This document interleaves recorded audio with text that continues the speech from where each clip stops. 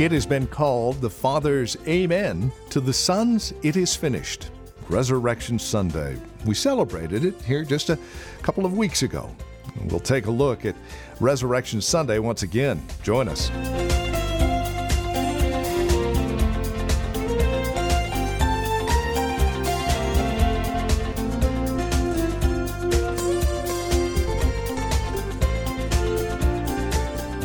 Easter, Resurrection Sunday. We celebrated Easter a couple of weeks ago.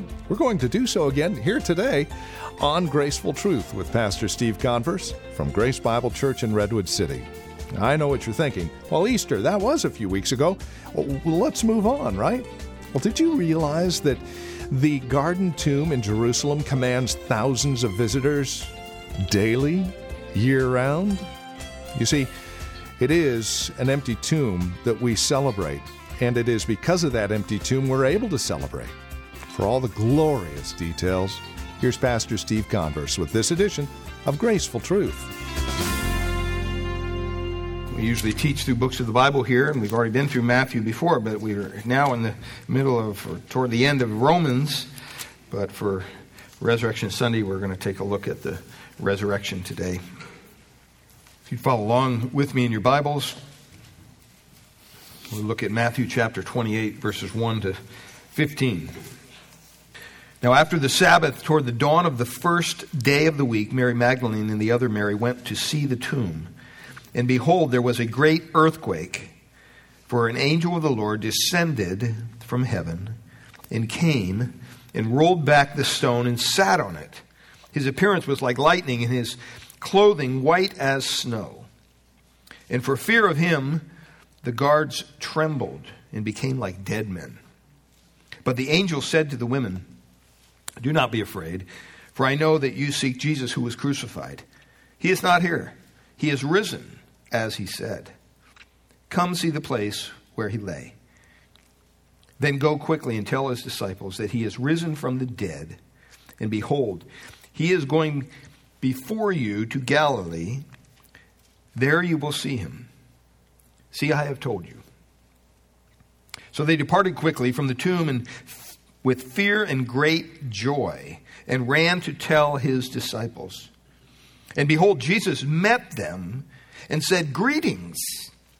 And they came up and took a hold of his feet and worshipped him. And Jesus said to them, "Do not be afraid. Go and tell my brothers to go to Galilee, and there they will see me." While they were going, behold, some of the guard went into the city and told the chief priests all that had taken place. And when they had assembled with the elders and taken counsel, they gave a sufficient sum of money to the soldiers and said, "Tell people his disciples came by night and stole him away while we were asleep. And if this comes to the governor's ears, we will satisfy him and keep you out of trouble." So they took the money and did as they were directed. And this story has been spread among the Jews to this day. I want to speak to you this morning on those who were last at the cross, but first to the tomb. Last at the cross, but first to the tomb. In our Good Friday service, we talked about glorying in the cross. We talked about what it meant, why we call it Good Friday, why we believe that the cross is something that we adore, even though it's an instrument of death. It's an instrument of physical pain. But when we look as believers at the cross, we find hope, we find forgiveness, we find love, we find peace, we find grace. But you can't truly understand the resurrection until you've been to the cross. Have you ever noticed when Hollywood portrays these movies, whether it's Passion of the Christ or other ones, usually when it comes to the resurrection, they kind of spiritualize it somehow. It's not by their own doing. It's not their fault. They just don't know how to do it. How would you show Christ rising from the dead? So usually they'll see the body there, and then they'll play some music and maybe some light and mirrors, and then all of a sudden you see Jesus again walking around. But you don't really witness the resurrection. I mean, the death of Jesus is always very real. They make the suffering and, the driving of the nails through his feet, his hands, the lashes that he's received, and you see him hanging on a cross, bloodied and beaten. And you can almost feel the pain as you watch those portrayals of Christ's suffering. But when it comes to the resurrection, somehow you just see and hear this music and maybe some mist and, they can't really pull it off. Well, on that resurrection morning, I think if the resurrection was like Hollywood portrays it to be, I don't think Thomas or any other disciples would have really believed him. They wouldn't have believed it. They wouldn't have believed such a story. See, the only resurrection that counts for anything is the resurrection of Christ's physical body. If that did not happen, beloved, we are still lost in our sin. Because if Christ hadn't risen from the grave, the cross would be meaningless. The cross would mean nothing to us. Because he wouldn't have fulfilled what he promised to do.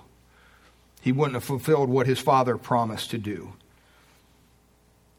He wouldn't have been God, in all honesty. Because the cross was where Christ paid for our sins. But if he wasn't able to come out of that grave, that death, that horrible death that he went through, would have been just like every other horrible death during his time. It wouldn't have mattered.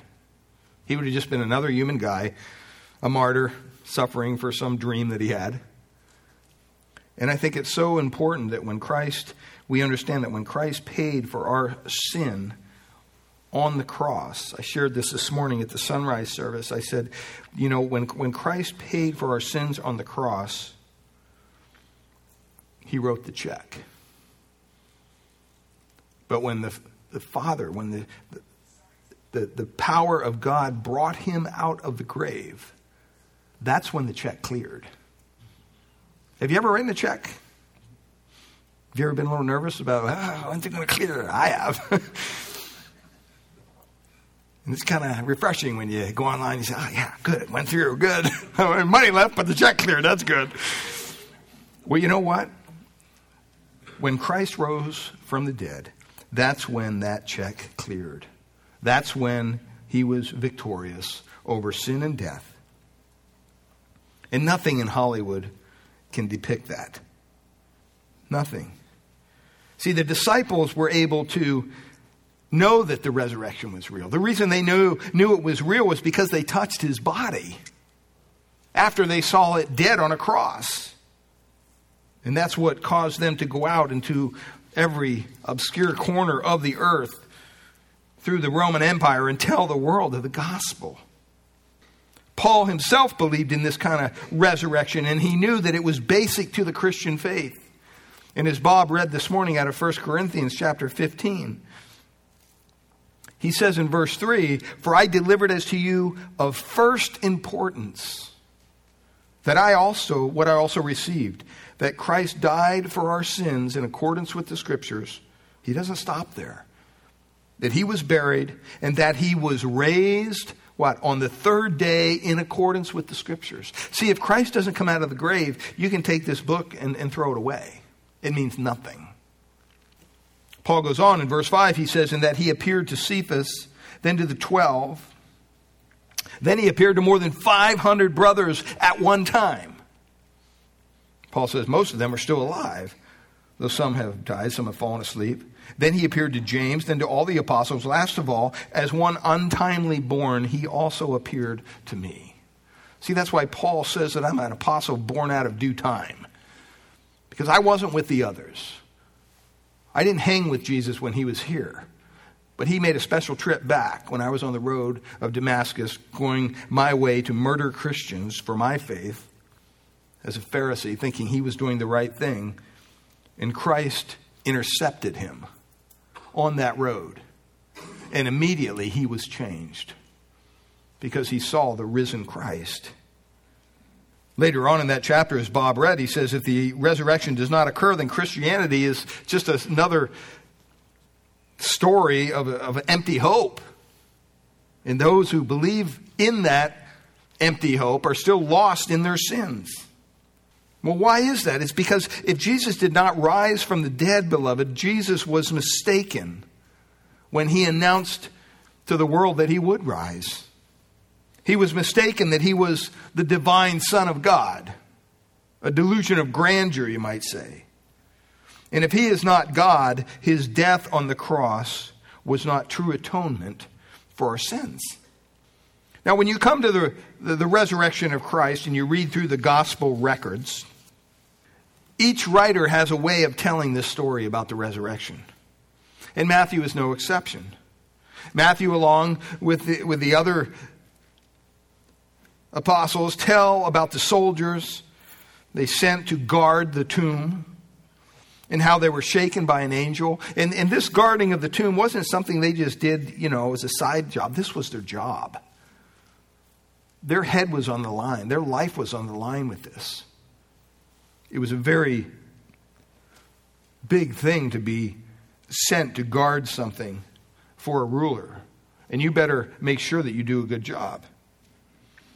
But he also tells about Mary Magdalene and the other Mary, the mother of James, who made it to the tomb, it says, on the first day of the week. And how the angel appeared to them with the first announcement of Christ's victory. It says in verses 5 to 7, he says, do not be afraid, for I know that you are looking for Jesus. I know what you're doing here. You're looking for Jesus who was crucified. Well, guess what? He's not here. He's risen just as he what? Said. You don't believe me? Come to the place, he says, and see the place where he lay. Then go quickly and tell his disciples he is risen from the dead and is going ahead of you into Galilee. There you will see him. Now, you read through the different gospel accounts. There's different stories. There's different facts involved with each one. And a lot of the critics over the years said, this just proves the Bible because the stories aren't the same. Well, no. It's just different people telling their story from their own perspective. For example, Matthew mentions 2 women. Mark mentions 3. Luke also refers to 3 by name, and then he speaks of the others. John mentions only Mary. That's fine. I mean, if I said, I was at church today and I spoke to Ken, that doesn't mean you people weren't here. Right? I mean, just because someone doesn't mention you doesn't mean you weren't present. There's no discrepancies here. Another discrepancy that people point out, alleged discrepancy, is that they wonder about the time that the women set out. Matthew says that it was at dawn. Mark says it was very early, just after sunrise. By the way, if you missed the sunrise service this morning, you missed a glorious time. It was beautiful. It was pleasant. It wasn't that windy or anything. It was just nice. We saw the sun come up. We had a wonderful time of praise and worship. Luke says it was very early. John writes, while it was still dark. So you have these different perspectives. These aren't discrepancies because we trust the Word of God. We know it to be true. It's proven itself time and time again. These are just people telling partial parts of the story. If there were 2 angels, there certainly was one. So it's easy to understand those things, and we're not here to do a whole apologetic on that, but I just want you to know that is nothing that shakes my faith. Well, what happened that morning? What are the events of resurrection morning? I mean, you can put all the details together in one story. Jesus had been crucified either on Friday, some people believe maybe even Thursday. It doesn't really matter. The fact is that he was crucified. In any case, Jesus was in the tomb until the resurrection, which certainly took place before dawn on Sunday morning, the first day of the week. At this point, Jesus was in the tomb until the resurrection. The woman came to the tomb from Jerusalem. They came with spices, the Bible says, to anoint his body because they couldn't do it when he was crucified because of the Sabbath. Probably at least 5 women. Some commentators believe more. Matthew here mentions Mary Magdalene and the other Mary. Mark adds Salome. Luke writes of the 2 Marys, Johanna and others.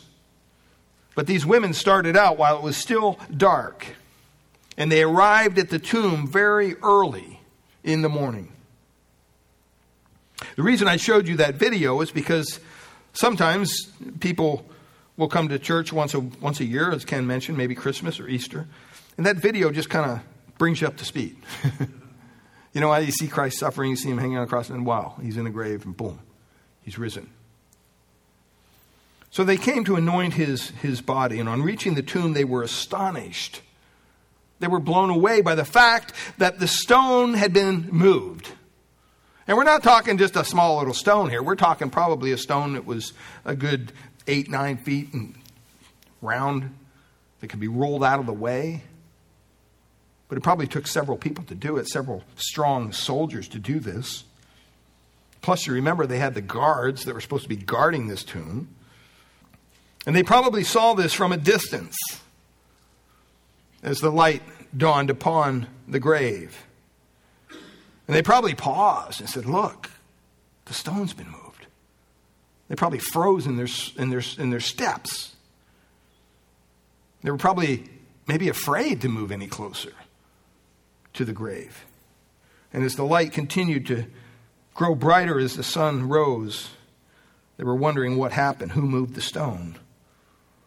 Did somebody come and steal the body of Christ? I mean, that's a logical explanation for them because grave robbing at the time was very common. It was something that was a very common crime in the ancient world because most people would be buried with certain things that were maybe of value to them. So grave robbers would come and they would steal those.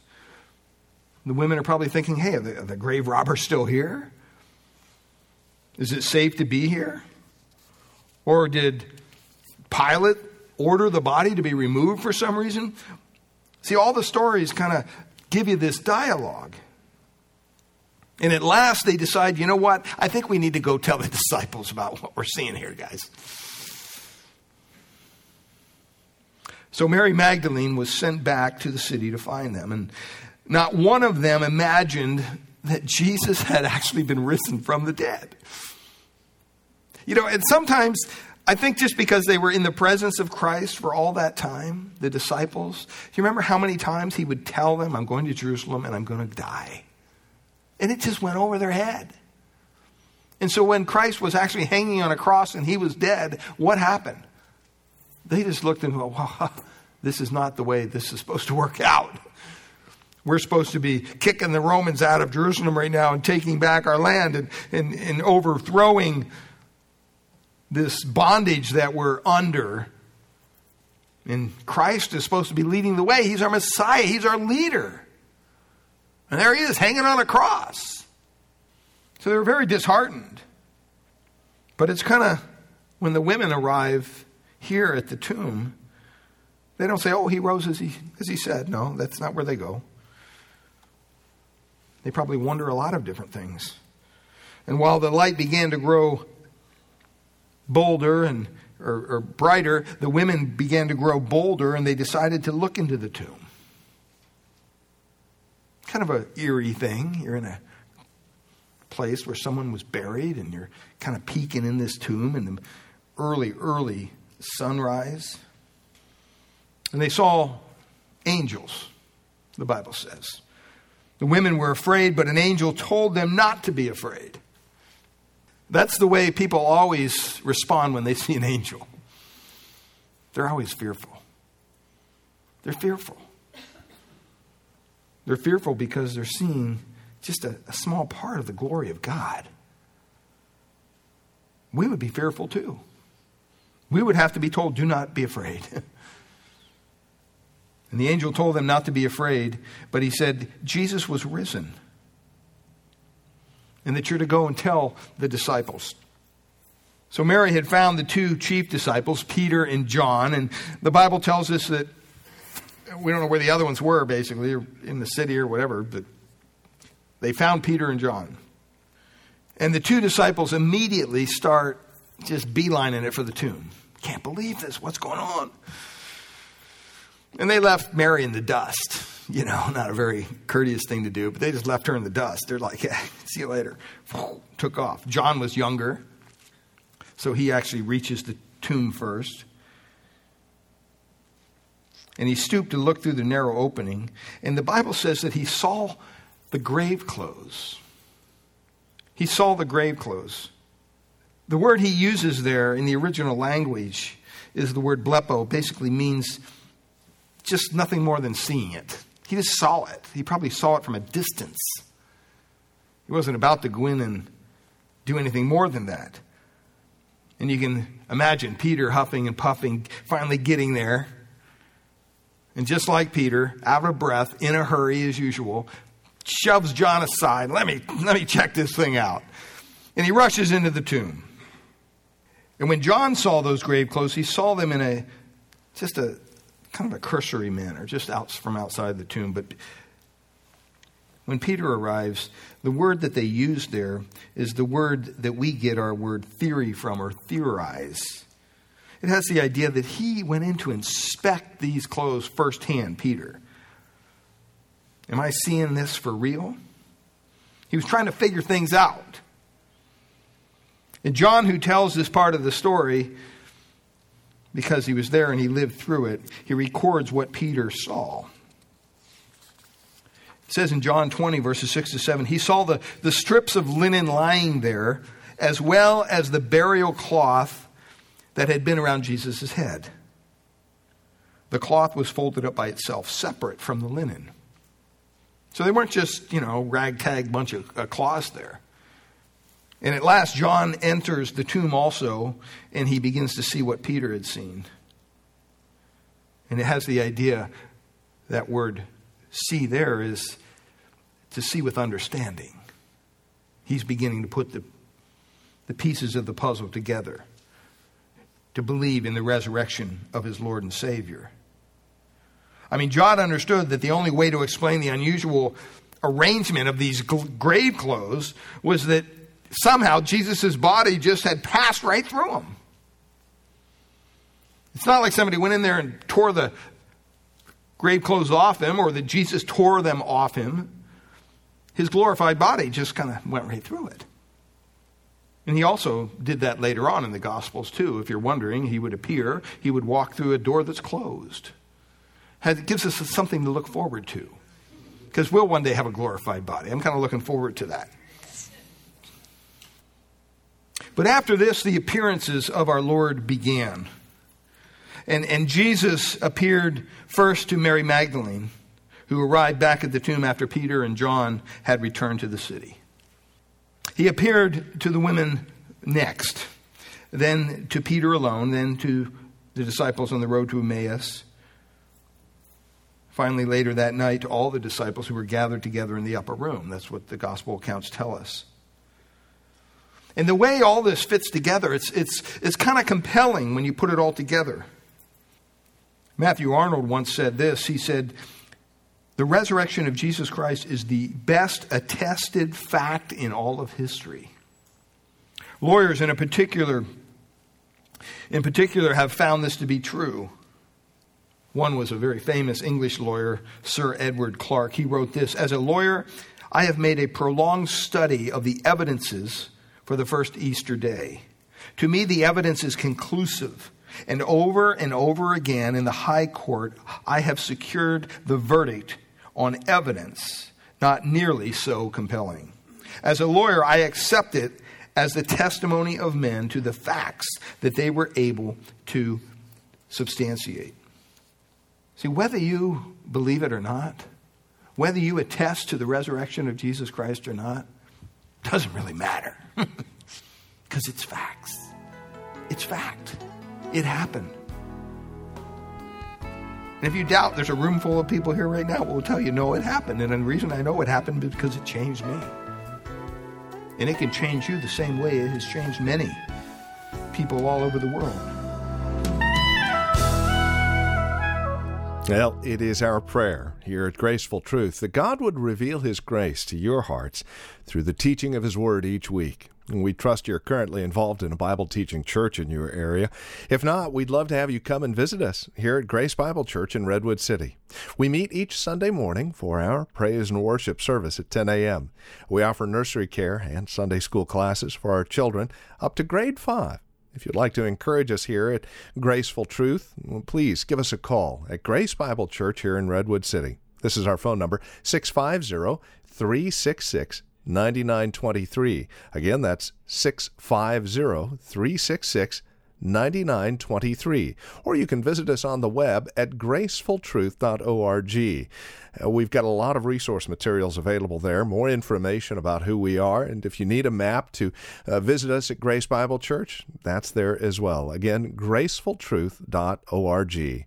And would you please drop us an email? Let us know you paid us a visit when you stop by. Again, gracefultruth.org. Or give us a call at 650-366-9923. Again, that's 650-366-9923. We thank you for joining us today and trust we'll see you again next week at this same time for another broadcast of Graceful Truth.